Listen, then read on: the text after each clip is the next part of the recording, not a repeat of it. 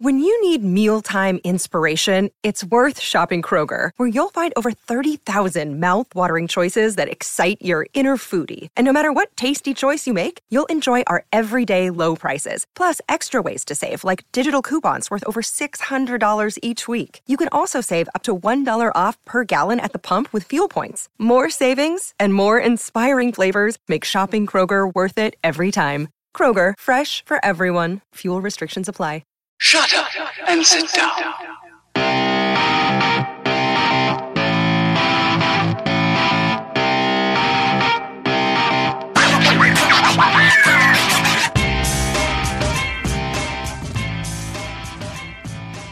Hello and welcome to the Futures Focused podcast, courtesy of Prospects 1500.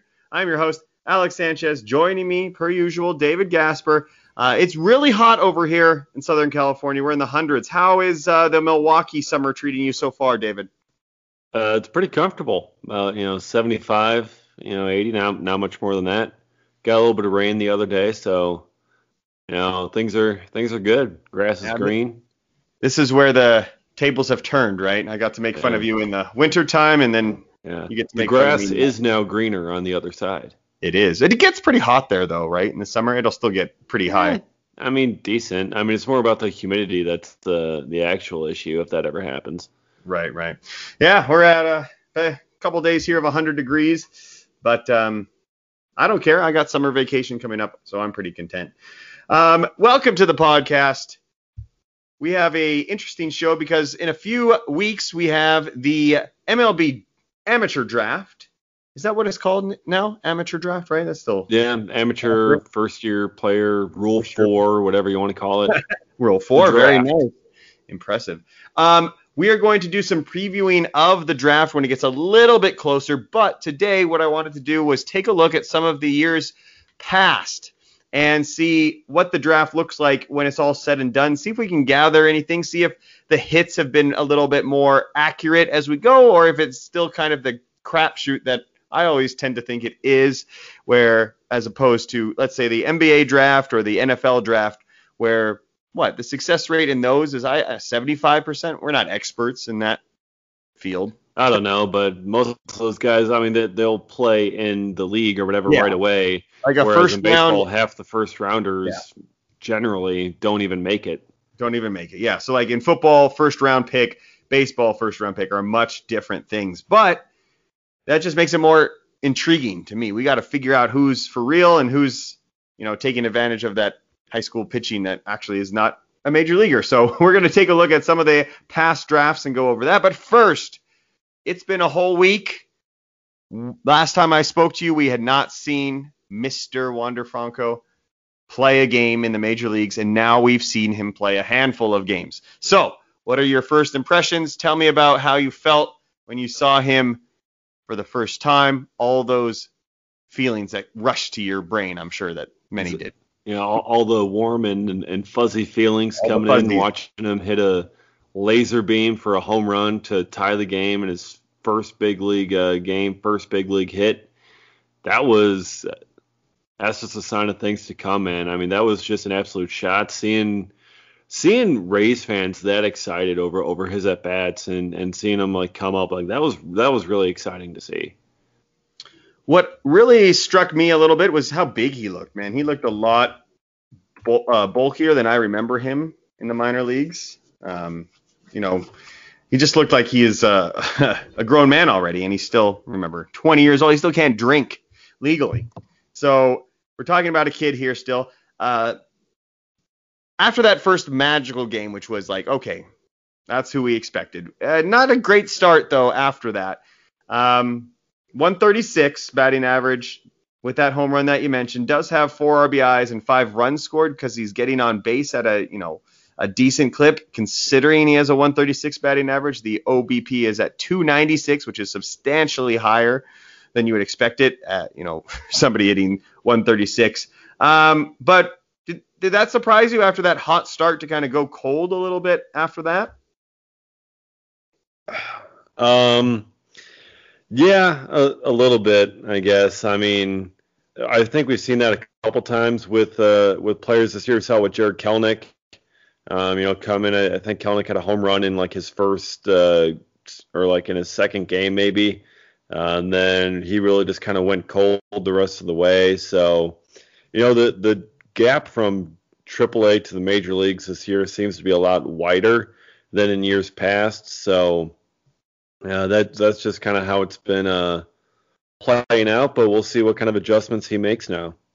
Yeah, I mean, the first two games, even his over 3, that second game, still came with 2 walks, and I was not worried at all. But the third game, and I know we're short sample sizing this to death, but the 3 strikeouts is what got me to worry about, we're seeing a little bit more advanced pitching here. It might not be all rainbows and chocolate chips in this first year. It's going to be ups and downs, I think, and I don't think he's going to be immune to it. We're not going to see a Juan Soto or Ronald Acuna or Tatis here. I'm pretty confident in saying that, just because that the power is not going to be there yet, and he is walking, like I said, pretty good. But those 5 strikeouts is a lot for him at least.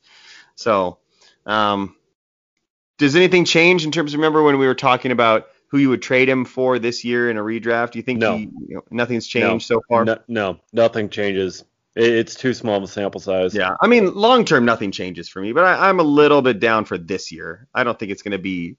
I mean, what do you think the chances are that it's a Juan Soto-esque type of season? I don't know. I mean, there's still 3 months left, so really, kind of anything can happen. Just takes a little adjustment. Yeah. And I think he'll end up being just fine. Yeah, and he did struggle a little bit at the beginning of the year in AAA, if I do recall correctly. So, and he figured that out really quickly. So, yeah, he looks great. I mean, he looks like he belongs. I'm a little nervous about the Rays and wanting to protect him and maybe sending him down if he continues to struggle. But overall, he does look the part. Switch hitter. Still a lot to like about. I'm still checking the box score every day for him. So. Very exciting. We do have a couple of other things to touch on, the news and notes, before we get into some of these drafts. And that's with a couple promotions that we have. First one is Julio Rodriguez is being sent to Double-A. And very excited about that. I think it's overdue, to be honest. He probably could have started there at Double-A. So very exciting to see that. And then we have Nolan Gorman also being promoted to Triple-A. So my question to you, I guess, is that of those two guys, who's improved their stock more with their start to the 2021 season?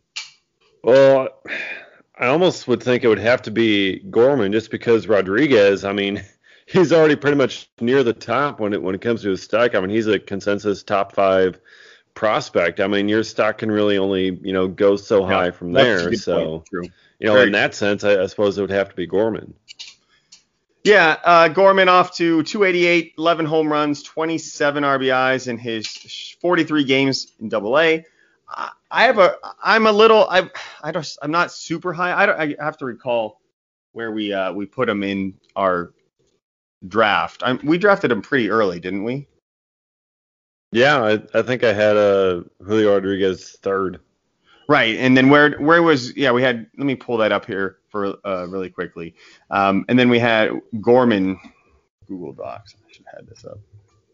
Here I don't have the sheet in front of me. I have it right here. Just hold tight. Yeah, we had Julio at 3rd, who was your pick, who I would have picked there as well. I almost picked him at 2. Looking back on it, I might go back and pick him at 2 if we did it again. Where's Gorman at? I got to search for it. Gorman is at 53. So we had him at 53. Yeah. So definitely, he's raised up for me because I don't think I would have had him there at the beginning of the year. But seeing him perhaps as a second baseman and now he's already in AAA, I think that is better than anything in terms of even like the numbers. Like having him play second base sounds really fun. Let's stay with the St. Louis Cardinals because I know you love them so much.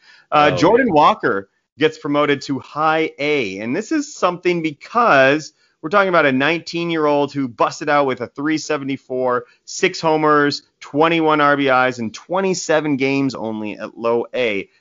So to see him at high A already, that's really, really impressive. So any thoughts on Jordan Walker? Yeah, I mean, he's someone that, drafted out of high school in the first round. He's someone that you'd kind of expect to maybe take a while to develop as a, high school corner guy. But give him credit, and he's doing really well. And the Cardinals are being super aggressive with his placement with a pretty early promotion to high A.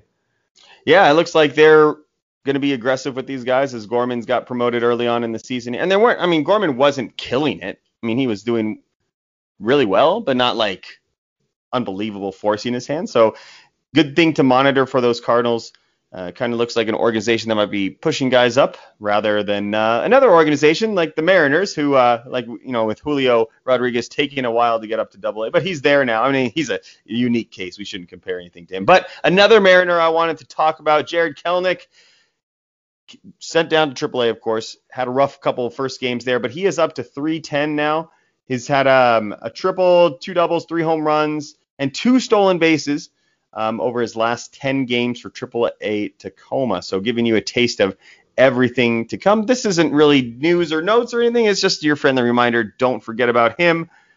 Try and see if somebody is still frustrated with Mr. Kelenic to get him quickly because that's going to dry up soon. Another guy that had a recent promotion was Reed Detmers. He racked up 16 strikeouts the other day, although he did give up 5 runs in the process, which is tough to do in the minor leagues. It's kind of an awkward line. Imagine striking 16 guys out while still being in long enough to do that while giving up 5 runs. That was kind of fascinating to me. So, Reed Detmers. Anything you want to add to those guys, Reed Detmers, Jarred Kelenic, before I move on?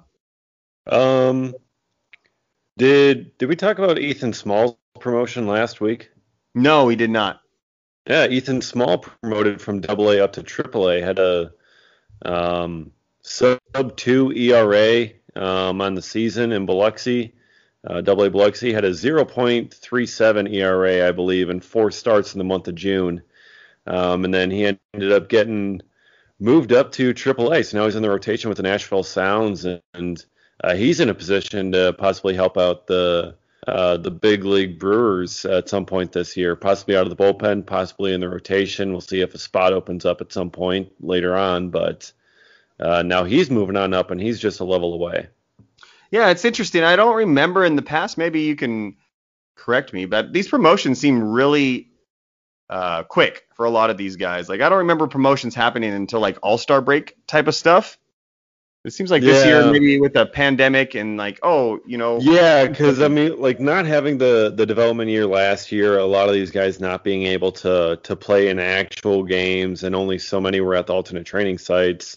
It was really kind of tough to tell, development wise where these guys should be. So, some of them might have been a little bit lower than they should have been. Some were higher than they should have been. Some teams might have just played it a little bit safer with a lot of prospects. So that's where kind of after 2 months after 1 month or 2 months, then they kind of realized okay, he should be a level above this or whatever. Yeah. Another guy I think is getting promoted, maybe even by the time we speak next week. That's Bobby Witt Jr. at Double-A. I just wanted to mention it. He's crushing it. Like every day I'm looking at the top 100 guys, and he is just like getting 3 hits, 4 hits, and busting home runs, and he's stealing bases. Just absolute stud. So I'm getting a little bit more confident that we might even see him this year. So I can't wait to see Bobby Witt Jr. Very, very high on him. And then lastly, one last thing. This came out, I think, either like today or yesterday. Jasson Dominguez is finally going to make his professional debut here. It's probably happening right now as we speak, to be honest, and for the Yankees. So Jasson Dominguez, what are you looking for him as he makes his debut? I'm going to be looking to see where that strikeout rate is, because just with kind of the bat that he has and just kind of how he swings, I would anticipate a higher strikeout rate. So, going to keep an eye on that, see how often he makes contact. That's I think, going to be key for him going forward. But yeah, Arizona Complex League, Florida Gulf Coast League starting up this week. So we're finally getting the rookie season ball, the short season ball started. And frankly, I've never been more excited for a short season rookie ball campaign to begin. Absolutely. Yeah. I have my finger on the arrow up for Jasson Dominguez. He just has to, like you said, not strike out 8 times in his first 4 games or something like that.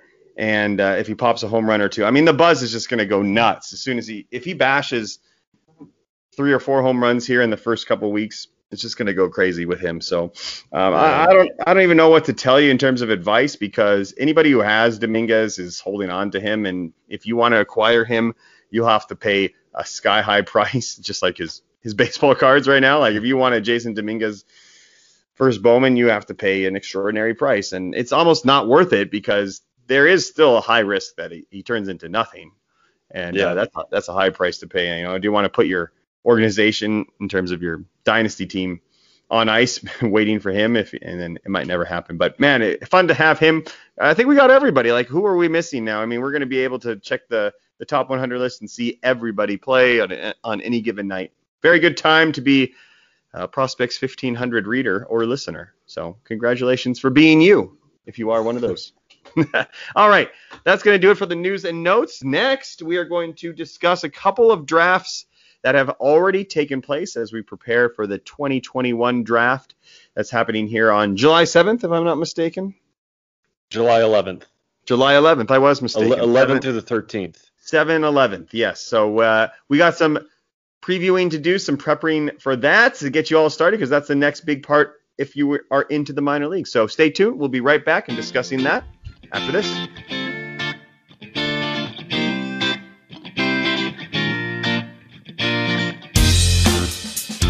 And we are back. Alex Sanchez here, David Gasper. We are talking MLB draft. It is just around the corner. Very, very excited to get into this. I don't know what it is about the draft. I think what I enjoy the most about the MLB draft is these guys that you are going to know about before anybody else does. I think that's my favorite part, in that, you're going to go to work the next day. Nobody's going to know these guys. Your average baseball fan is not going to be paying attention. And then yet you're going to have all this wealth of knowledge. And for me, I just like knowing things that other people don't. It makes me feel better about myself. But what about you, David? What do you think what draws you to the MLB draft each year? What do you enjoy? I mean, I love like the team building like aspect of it. 'Cause, I mean, the draft is the foundation of your organization. It is the guys that you're going to have be your big league, star players of the future, or your role players, or your trade chips of the future. Like it is, all this like building of teams and farm systems and rebuilding. Like the draft is at the very, very core of that. Like you can trade your current guys for, prospects from other systems, from other teams. But, it's really kind of all about like the best way to do it is to just draft your own and get good players that way. So just kind of, looking at, the prospects and like, who's the best player, and, what do all these different prospects bring, and what does your team or this other team drafting them mean for their plans for the future, or their plans for this guy, or whatever else. Like just it's building the foundation of a team, and just seeing where all these guys go, and what your team is going to end up doing, and what kind of talent they're going to add, and who might be your next superstar of your team, and whose jersey you might buy at the team store, and things like that. It's just kind of really exciting to like see it, even though it's going to be, a couple years before any of those guys make it up there. But I think that's also part of what you said, knowing about those guys first and seeing it happen like first, and kind of getting excited. It's like, oh yeah, they brought in this guy, and no one else really kind of knows like, okay, who's that guy? Yeah, because like prospects get called up all the time, and I feel like those people that just watch the major league level and they're like, oh, we have this new prospect coming up, and we're like, oh, bro, he's not going to do anything. Or it's like a superstar, and you know this guy's going to be a stud, and you just watch this guy. Just watch this guy. That's really, really cool to see. And also going back to like the team building, if you have a team that's really good at drafting, it's really exciting, because I'm taking a look at my Atlanta Braves roster right now. You know, we got Austin Riley, we have Ozzie Albies. Now some of these aren't drafted, but still, Acuna, Freeman, you know, Soroka before the bad news we got about him. But like, these are all guys that were drafted or signed in some cases, and then you just see them come up and grow and develop, and you almost like grow a relationship with them. I know it's not a real one. Don't get me. I'm not saying that in any regard, but like you see them grow and develop. And you know, for me, like Austin Riley, I mean, that was the first draft where I really was looking at every pick. You know, I would always look at the first round pick or the second round pick, but looking every pick at the Braves were doing and seeing a guy like Austin Riley, and the big thing with him was, is he going to be a pitcher? Is he going to be a infielder? And then, then he comes out, he's an infielder, slugs a bazillion home runs in his debut, and then I'm falling in love with him. Then the next year he struggles, and then he can't play defense, and then we break up, and then we get back together. And then boom, and then he comes up to the majors. He happened to get off to a fantastic start, and so that sort of getting to know your players just gets you to love your team even more.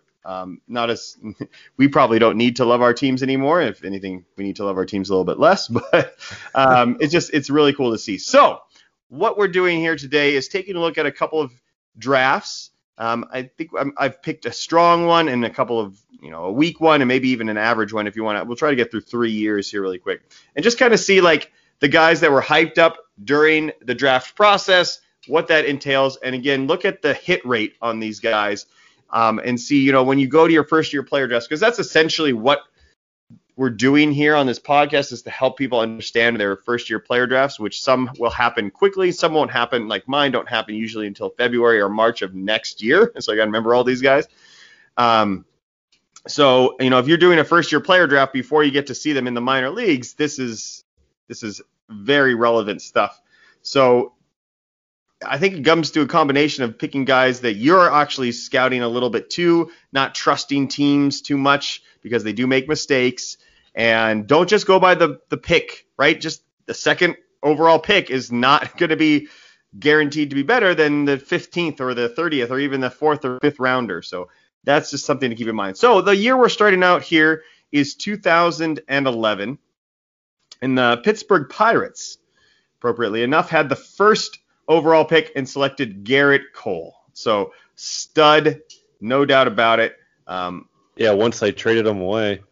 Yeah, that's true. He was okay in Pittsburgh. He was okay, but he wasn't like, this is going to be the highest paid pitcher in baseball history type guy. No. That wasn't until he left. And went and started cheating. Details. Yeah. Anyway, I don't think he's cheating or anything. Pretty good. But here's a rundown. We'll go over the studs here. And to remind you, this was I would say, correct me if I'm wrong, in your opinion, but a very, very strong draft.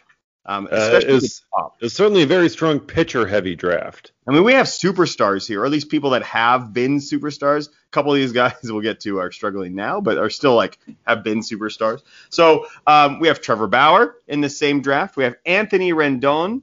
We have Francisco Lindor at number 8, Javier Baez, George Springer, Jose Fernandez, who I still would consider a superstar, even if he sadly passed away, Sonny Gray. We have that's about it for the first round. So those are superstars. And I'm skipping over a few guys like a Brandon Nimmo, Matt Barnes, Tyler Anderson, Colton Wong. Guys that, Joe Ross. Joe Panic. Yeah, guys that have been perfectly acceptable. But I think it's pretty rare to have that many superstars in your first round, don't you think? Yeah, I mean, that's a really good group, pretty strong crop. And a lot of them, pretty early there. I mean, Cole, Bauer, Rendon. You could also consider Dylan Bundy, depending on your thoughts on him. Archie Bradley, Francisco Lindor, Javi Baez, all in the top 10.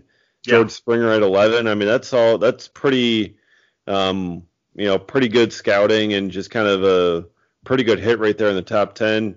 Danny Holtzen at 2 overall didn't really pan out for the Mariners, but that happens from time to time. Yeah, and then another thing I have up right now are the draft rankings. So not necessarily like the order that they were picked, but from MLB Pipeline back in 2011. They did have Garrett Cole at number 1. They actually had Anthony Rendon at number 2, who again, like you said, ended up going number 6. Danny Holtzen at 3, Dylan Bundy at 4, Bubba Starling at 5, Bauer at 6. So the order that like the best players that, the consensus, that never works out. Like teams always go their separate way. Some teams will stay away from high school pitchers. Some teams will gravitate towards high school pitchers. What are your thoughts on that? The high school pitcher. If you had the number 1 pick, would you spend it on a high school right-hander? No. Never, absolutely right? Not. Yeah, I don't think so. It's the track record of it is really not good. And just when it comes to pitching in general, I feel like you can find and develop pitching later on in the draft, but hitting, that's really, you look at most lineups are like first or second rounders. You can, and when it comes to like rotations, when it comes to pitching staffs, you can find pitchers really in any round. Jacob deGrom was a 9th rounder. Brandon Woodruff was an 11th rounder. Shane Bieber was like a 4th rounder. Corbin Burns a 4th rounder. You can find top level guys anywhere in the draft. Like you can have them with like very little command at the beginning, and maybe only 2 pitches. You can have them develop a 3rd pitch, a 4th pitch. You can have them develop command, and they can be a much better pitcher in 3 years than what they were draft time. Hitters, you can't really give them extra weapons in their arsenal. Like you can't make a slow guy fast. You can't make a non-power hitter generally into a power hitter. You can't make a non-contact guy that much into a contact guy. So really, your good hitters, they're going to be at the top. So I would much rather lean that way, given the, it's like if it's either a right-handed pitcher or any sort of hitter, high school or college over a high school pitcher. I don't care how good the high school pitcher is. I'm taking the hitter. Yeah, as I'm looking through the later rounds, the hit rate on these later rounds is just crazy. It's just non-existent. I'm sitting here in the 8th round, and I see Tommy La Stella is about the only player that I even recognize. So yeah, you're right. Like the ceilings on these guys later on as hitters are lower, whereas if they're pitchers, it's going to be a little bit higher. But if you get one major leaguer in the rounds 5, 6, 7, and on, I think it's pretty lucky, because I'm going through these, and there's just like one major leaguer maybe per round, and I'm assuming the further back I go, they even, and it's not even like they're good, like there's no superstars. The superstar, trying to hit that superstar in the 10th and 11th round and beyond. Yeah. You're really just kind of drafting organizational depth and role players or whatever at that point. Yeah. And again, for dynasty purposes, maybe someone will pop up, but you're not banking on it. Yeah. For dynasty purposes, like, these guys are pretty irrelevant anyway. You're only really worried about, I'd say, the first 4 rounds even. Like, I can't imagine too many first-year player drafts that are longer than 4 or 5 rounds. And that usually includes the international signees as well. So really the top 4 rounds are going to be what's vital to you. And even then, like, that's still pretty deep. I would say the first 2 rounds. Because one thing to recall as well, when you go back to this 2011 draft, is that, Danny Holtzen didn't make it, but he still held his value because he was the number 2 pick for a long time.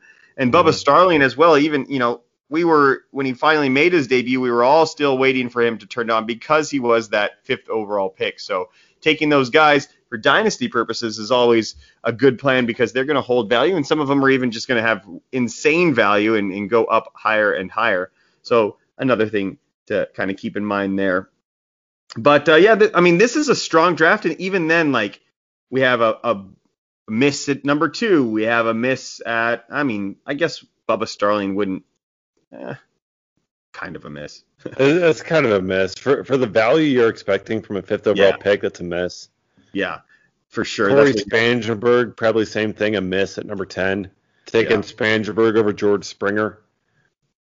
Yep. So let's go ahead and compare this then to another draft so we can get a little bit of context. Let's go a little bit more recent. Let's go to, how about 2015? How does that sound? All right. So, again, some of these guys are still prospects. I think we were talking about this and you made that note. But in 2015, so I remember this draft being interesting because the Diamondbacks picked it. There wasn't a clear-cut number one. And sometimes this happens. I would say probably this year, right? Is there a clear-cut number one? I don't think there's a consensus among, the entire scouting industry as to who should go number one. So far, it's looking like Marcelo Meyer, in most of the mock drafts is going number one. But I mean, there's still others in consideration. Jordan Lawler, possibly Khalil Watson, possibly Henry Davis, Jack Leiter, maybe even a little bit. So there's not a real consensus among everyone. This should be number one, like we saw last year with Torkelson, the year before Casey Mize, and so on. There's no real clear cut one this year. Yeah, and so that was this case. I remember this in 2015 being the case, and that's when the Diamondbacks selected Dansby Swanson, number one. After that, it went Alex Bregman, Brandon Rogers, Dylan Tate, Gaucho, shout out to him, Kyle Tucker. I'm going to skip over some of these guys that are misses, but then we have Andrew Benintendi, Ian Happ, Josh Naylor. Did you see that broken leg of his? That was not fun. Yeah. Trent Grisham's a nice one. James Caprillion. This is much weaker because I'm skipping over a bunch, but Walker Buehler, Mike Soroka. That was it. So this is more of your average draft. This is what you're going to get. One or two superstars, a handful of everyday players and pitchers that you can rely on, and then a bunch of misses. What do you think about that statement?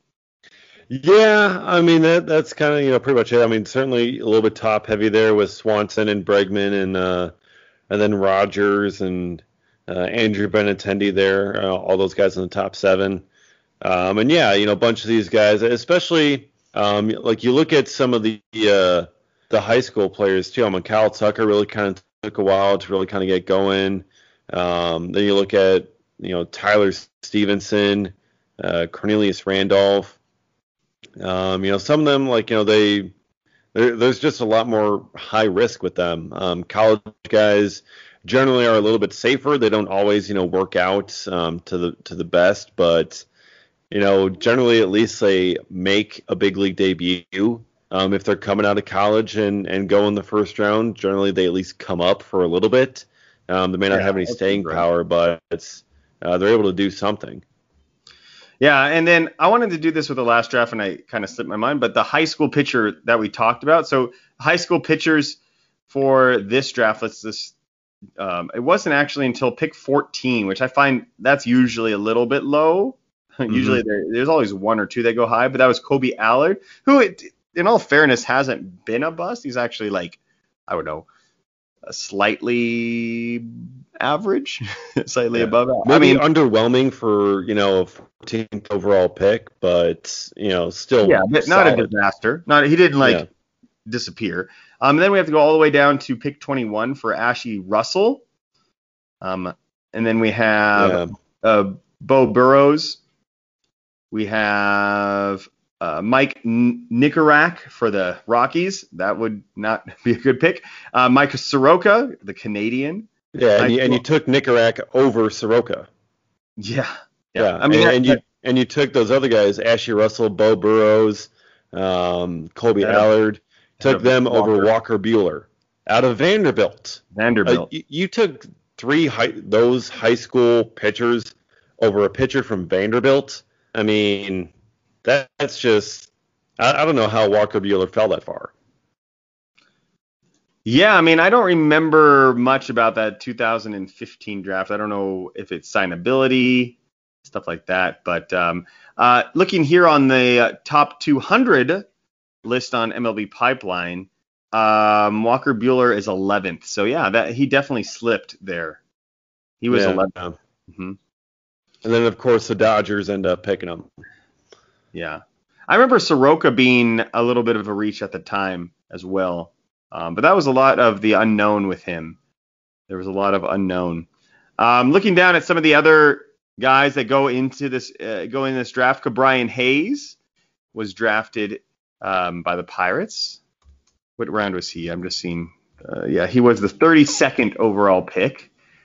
Kyle Funkhauser was in there. Funkhauser. Austin Riley, 41st overall pick. Tristan McKenzie right after. Scott Kingery, even though he kind of hasn't really turned out as expected, he was a second-round pick. So this is an average draft to me. Like, I'm getting down here in like the top 80, 90 ranked players. Jonathan India. When did he go? I believe he was drafted out of high school here, but he didn't sign. Fun fact. Yeah, because he was a 5th overall pick. You're right. That's right. Years later. He was drafted by your Brewers in round 26th. Yeah, could have had him. You couldn't hold him, huh? No, not from his college commitment to where did he go? It's slipping my mind. Where did he go? Jonathan India. I can click on him right now. It'll tell me. He went to Florida. Florida, yeah. He's got really nice hair. I'm just gonna say that. I like that hair because it's like distracting, you know. You're like, this guy can't turn on my fastball, and then he can, and he distracts you. Jordan Hicks was in this draft. Interesting. Where did Hicks go? High school pitcher out of Texas, 105th overall pick. There's a high school pitcher that was pretty successful. Harrison Bader. Bader, I saw him. I didn't know if we should include him as a successful major league. I guess defensively. Yeah. He's a major leaguer. We know that much. I mean, at this point, when you're getting this low, Ryan Mountcastle, although he didn't sign, was also scouted. Skybolt. Yeah, 80 grade name there. I mean, I'm pretty sure they drafted him on the name. Yeah. I mean, 4th rounder, switch hitting center fielder. Joey Bart also was drafted by the Rays in the 27th round as a high schooler. It's interesting. So I don't know what this is telling us in terms of the later rounds, but in terms of the beginning of the draft, right? This one was less than 50%. This was, and I consider this to be an average draft, maybe because it's so top heavy. But I mean, we're talking about misses here in the 4th overall pick, Dylan Tate, Tyler Jay, the 6th overall pick, Cornelius Randolph, the 10th overall pick, Garrett Whitley, I guess we can count him as okay. Brady Aiken at the 17th overall pick. Richie Martin, 20th overall pick. I mean, these are high draft picks that, like, if we're talking about that in the NFL draft and that bust rate, that would be disastrous. GMs would be getting fired over stuff like that. Yeah, and they don't get fired in baseball for it. I wonder why can't they get this right? I mean, there's just so much development time to go between, the draft to the big leagues. I mean, a lot of it is really just kind of on your player development staff. I mean, they have kind of some talent. And I mean, a lot of these guys, it also could be injuries, especially with pitchers. Injuries could just really kind of derail it. So that's kind of a problem with a lot of them, I feel. But, yeah, sometimes just the hitters just kind of don't hit as you're expected to. I mean, they hit really well in college or in high school, and then they face, higher level pitching, and they're just not able to get it done quite the same. And, perhaps it's holes in their swings that weren't known initially, that, scouting didn't pick up initially because no one ever tried to exploit that against them because, high school pitchers or whatever didn't know how to. So, and I think another thing, but another thing to mention is that, like, we're talking high school, and it's not like the NFL and, for the NBA as well. I mean, I guess we could group them into this. They're not drafting high school players. They're drafting college players that have a track record of 2 or 3 more years than these high school kids. So I think that has something to do with it as well. When you're taking high school kids, man, there's just so much of they're kids still. You remember when you were in high school? I mean, jeez. Yeah. Well, and just think about the international signings too. I mean, those guys are 16 years old. Yeah, they're younger than high school kids. Yeah, they're sophomore year of high school kids. It's just crazy that those guys are being drafted, and then it's like there's just so little information about them because I mean, you can't really take anything from high school statistics. You'd have to scout them, and then like you got to know the level of the competition. I mean, just to know all of that information just makes this such a crapshoot. It's crazy. It reminds me of the really not so great baseball movie Trouble with the Curve. Have you yes. Seen that? Yes. Yeah. It's really not a great baseball movie. Like It's not really even close to anything resembling realism. But it just kind of proves that point of just kind of, scouting, missing, just kind of the whole industry missing on a guy, and how it just really kind of happens. And, some scouts are better than others, and some scouts are able to pick up on that kind of stuff, and they end up not taking the guy who ends up being a bust. Yeah. He was Atlanta Braves. That's why I like that movie too. Oh yeah, how the Atlanta Braves completely screwed up that pick. Yeah.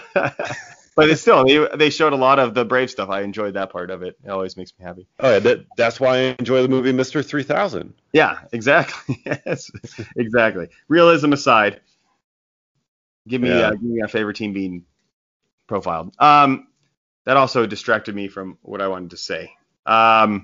It brings me to another point too. When you're doing this first year player draft, there's no reason why you're going to be better than these guys that do it for a professional living. So if you miss on guys, it's okay. Like the best bet, honestly, is to just acquire as many picks as possible and just hope that they pan out. I mean, it really is like playing the lottery.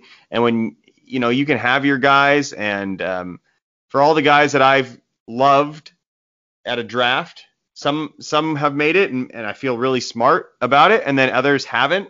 And then I kind of just ignore that, and I stick to the ones that actually did hit.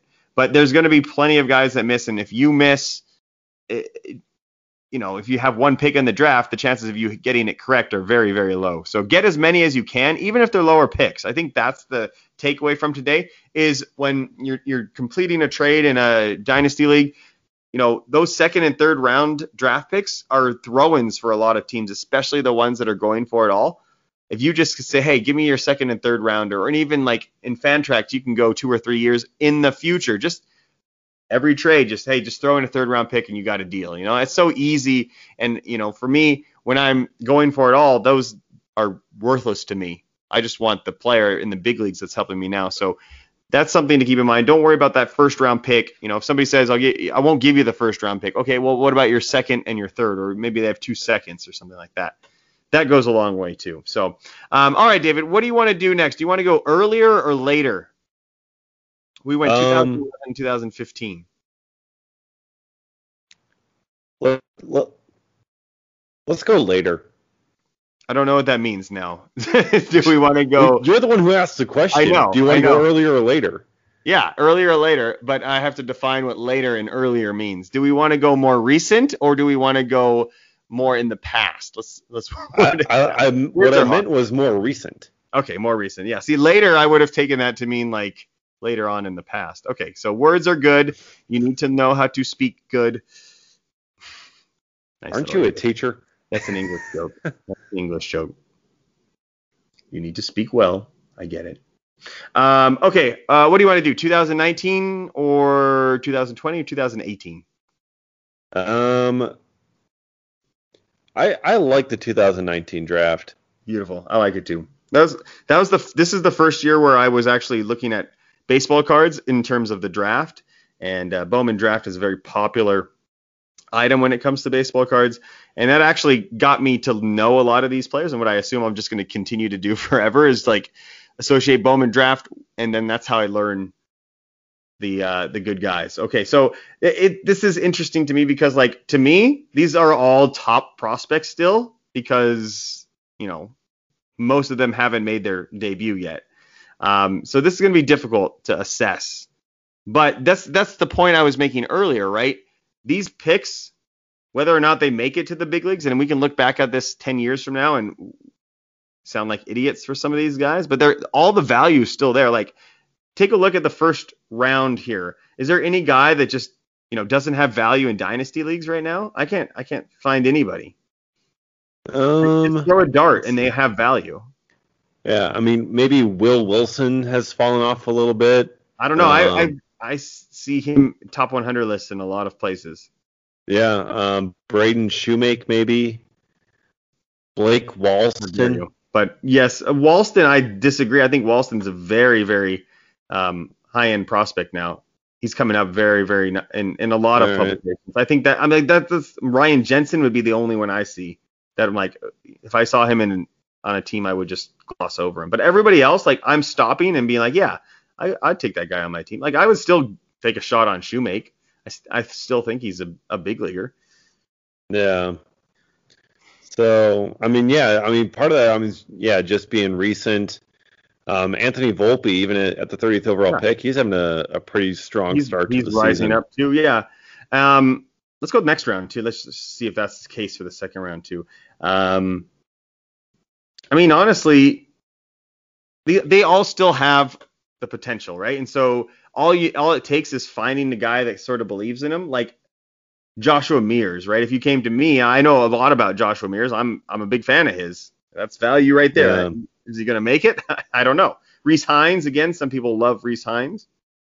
J.J. Goss, 36 overall pick, CBA round to Tampa Bay. I mean, he's a guy when Tampa Bay took him, like, that's like the perfect system for J.J. Goss. And yeah, I like Goss too. So, but we know it's not, I guess there's a chance that this is like one of the greatest drafts ever. But we know, based on history, that more than 50% of these guys are going to be nothing or like barely do anything in the majors. Yeah. So I don't even know who I would like target of guys that I would just say, oh, no chance. Like, they're not going to make it.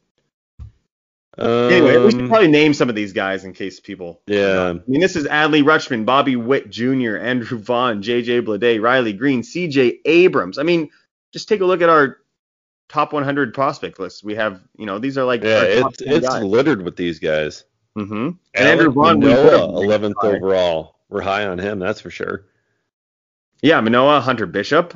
Yeah. On our list. Keone Cavaco maybe could. That's an interesting one, yeah. High school shortstop, possible that he doesn't really kind of turn out, and obviously we'll see what Royce Lewis does for Minnesota as well at that shortstop position. Yeah, injuries, and then Corbin Carroll with injuries as well. Yeah, Jackson Rutledge, Washington. Quinn Priester, we're high on him. Zach Thompson, we didn't, but he's been coming around. Didn't he make his debut? I don't know. George Kirby, I know he's rising up. Greg Jones, we'll see if he can snag an infield job there with Tampa Bay. I think that's unlikely, but you never know, especially with the turnover that Tampa Bay has. I think one thing to maybe get our minds around here is like these college players that aren't ascending quickly in the first round might be a little troublesome, right? Yeah. Because those college players are advanced. So like for example, I'm looking down here at Michael Toglia, who I was high on, last year out of UCLA, but he's a first baseman. Cody Hosey, we've talked about him a lot, but he's not off to a great start.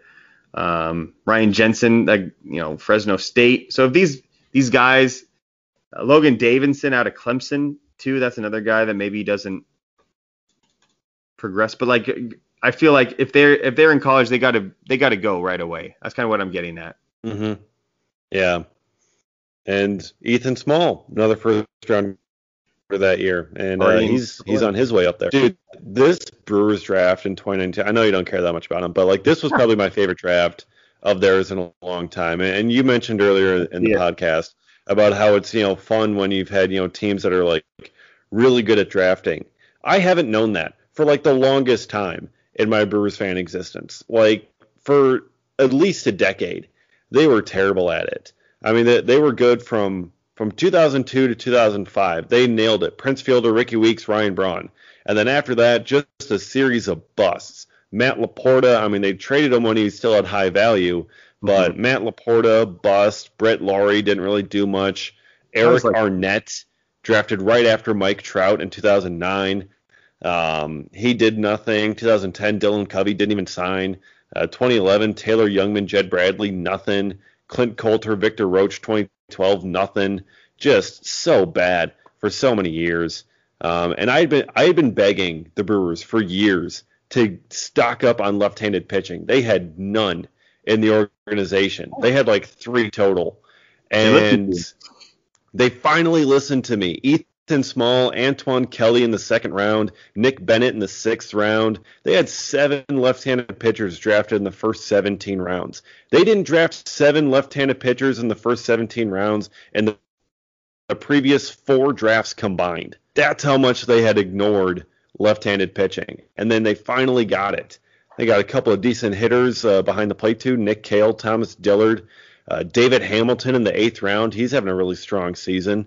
So this is probably my favorite draft of the Brewers, at least, in a very, very long time.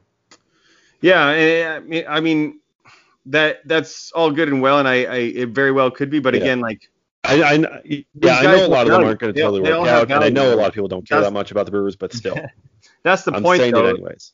To take from what you just said is that these guys aren't all going to make it, but they all are improving their stock right now. So yeah, but like it's an emphasis on like the focus of where the organization was, because it wasn't even an emphasis for the longest time.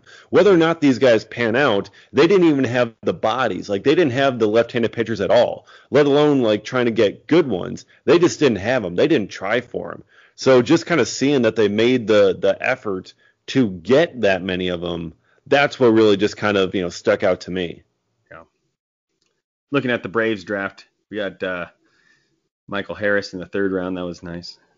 Oh, yeah. I think that one's going to turn out pretty well. That one's looking good so far. But again, you scroll down, like these guys after that. I mean, you got to stay to the top couple rounds if we're talking dynasty leagues. Don't pick your guy because you watched a 2-minute YouTube video of hitting bombs for some junior college. You're like, this guy's amazing. Let me draft him. No, just leave him on the waiver wire. 400 in JUCO. Come on.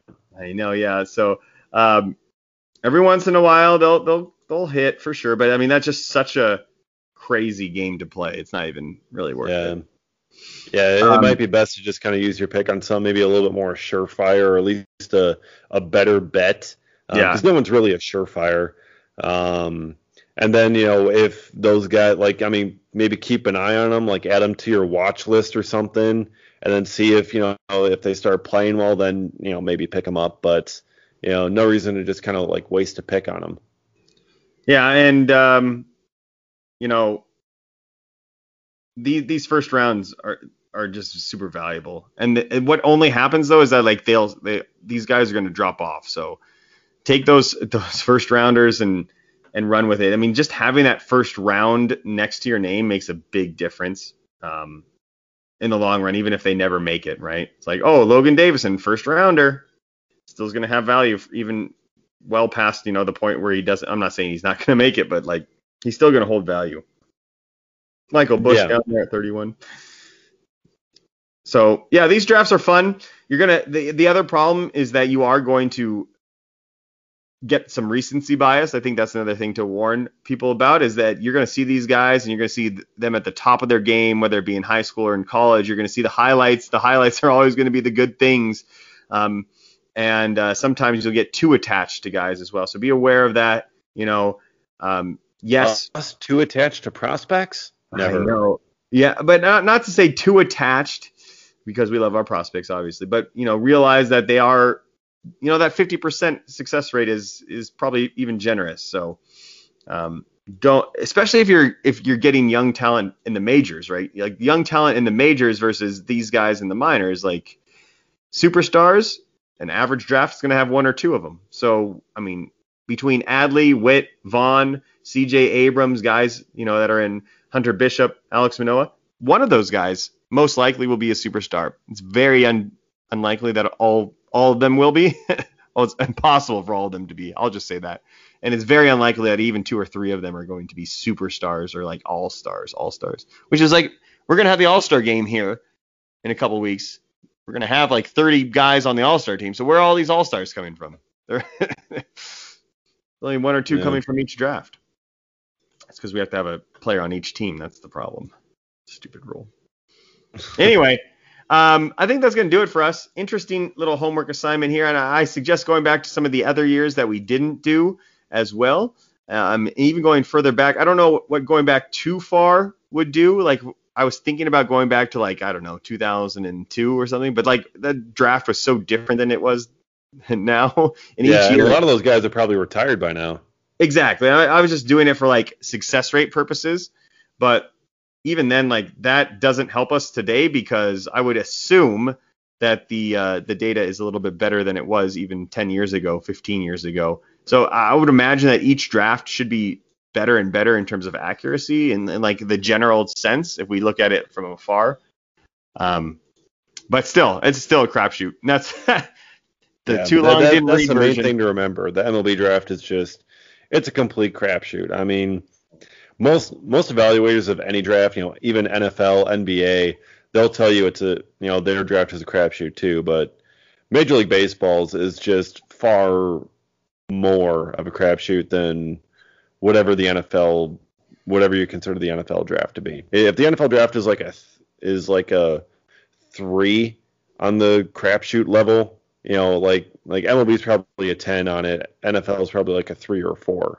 Yeah, absolutely. But that's what makes it so fun when you do draft these guys in your dynasty league or you on to your team, and then they do come in to be a superstar. That part is, I think that's why we do dynasty, honestly, is like to have your prospect come up so that he's yours, and you almost developed him yourself, and he's been on your team since the start. That's worth it. And it's worth all those failures and misses and everything, those pickups and drops that you'll do along the way to try to get that, Soto or Acuna that you feel that you picked out, you drafted. That's your guy. So more drafts to go over. Next week we'll do more of a preview of this current year's draft. We'll try to bring on some specialized guests as well if we can work that out so that we can get some insider knowledge on it. Because I'll be honest, I don't know too much about the draft this year. Like I said, I usually tend to wait till they're drafted and then I get to know them through Bowman Draft. That's like my strategy, because my drafts aren't until February or March of the next year. But I know you've been following it really closely. You've been even watching some college games as well, doing some scouting, probably for enjoyment as well. So that's something to look forward to for next week. But anything else to add before we sign off, David? Not really. I mean, just I'm just excited for the draft to be coming up, and I think you probably should start reading up a little bit more on it. I think it's a good idea. I don't like that the draft is later this year, and at the All-Star break. Like I think the draft needs its own like time and place. I like that they're trying to get more eyeballs on it, and there should be more eyeballs on it. But now I just think it makes the All-Star break a little too busy. So I like their plan last year of having it to kind of kick off the College World Series in Omaha, but I think that's like a nice mutual benefit type of thing, right? Where I'll watch exactly. Baseball to see the guy, and then you don't have like too much of guys are already drafted, but they're still playing their college seasons, blah blah blah. But even like now, like most scouts are like they're already like done with the evaluation process. They're just trying to figure out what to do for the extra month, essentially, that they have, and they're trying to make sure that they don't overanalyze and paralyze themselves when it comes to the draft. So I think pushing it up a little bit earlier would be nicer as well. Yeah.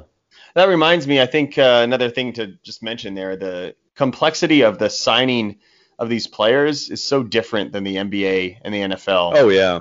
When an NFL player declares for the draft, like they're going to sign with the team that drafts them. And then here we have all this leverage. And then I think that's attributing to some of the busts as well, because some of these guys are trying to float guys down to the second and third round, and so they'll pick somebody that's really crappy, and they will probably even tell you honestly float up to the first round because they're willing to take less money.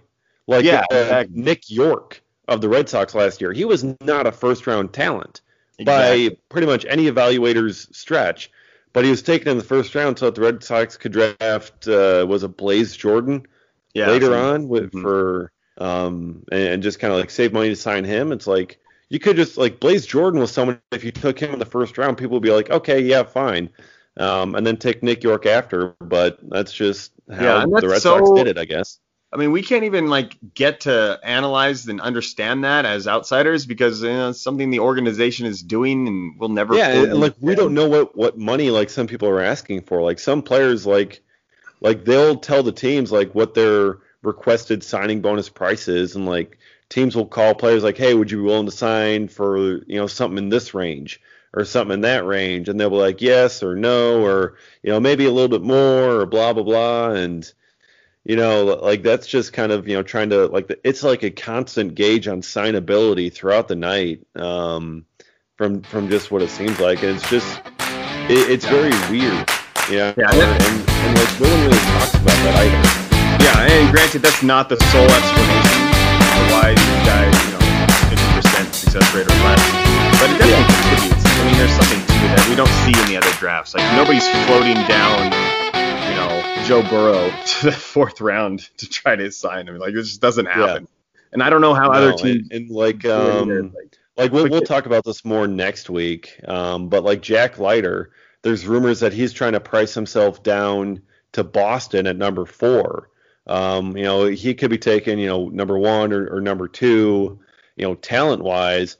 But, if he's floating too high of a price tag out there, those first couple teams could pass, and then he'll float a lower price tag or something, more realistic, I guess, to the team that he wants, and then they'll end up taking him. Yeah. So you have that happen occasionally, too, for some players. But we can get into that more next week. Yeah, that's what I'm thinking. If we bring in somebody next week, I'd like to have a discussion like, should we change that? What should we do? The length of the draft is also insane, right? I mean, we're going back to the older way, right? I mean, they cut down a little bit on the rounds, right? Anyway. Yeah, it's down to 20 rounds this year. It was 40 before. I mean, 5 last year, but that was because of the shortened thing and no in-person scouting. Mm-hmm. But now, especially with all those minor league teams cut, the need for drafting 40 rounds isn't quite there. And MLB has decided to cut it down to 20. Yeah. So we'll talk about that more next week. So if you're into the draft, stay tuned for the next couple of weeks as we preview and review the draft. But that's going to do it for us here. Thank you for your support and listening. Check out the website prospects1500.com. This is the Futures Focus podcast. I'm Alex Sanchez, David Gasper signing off. See you next week.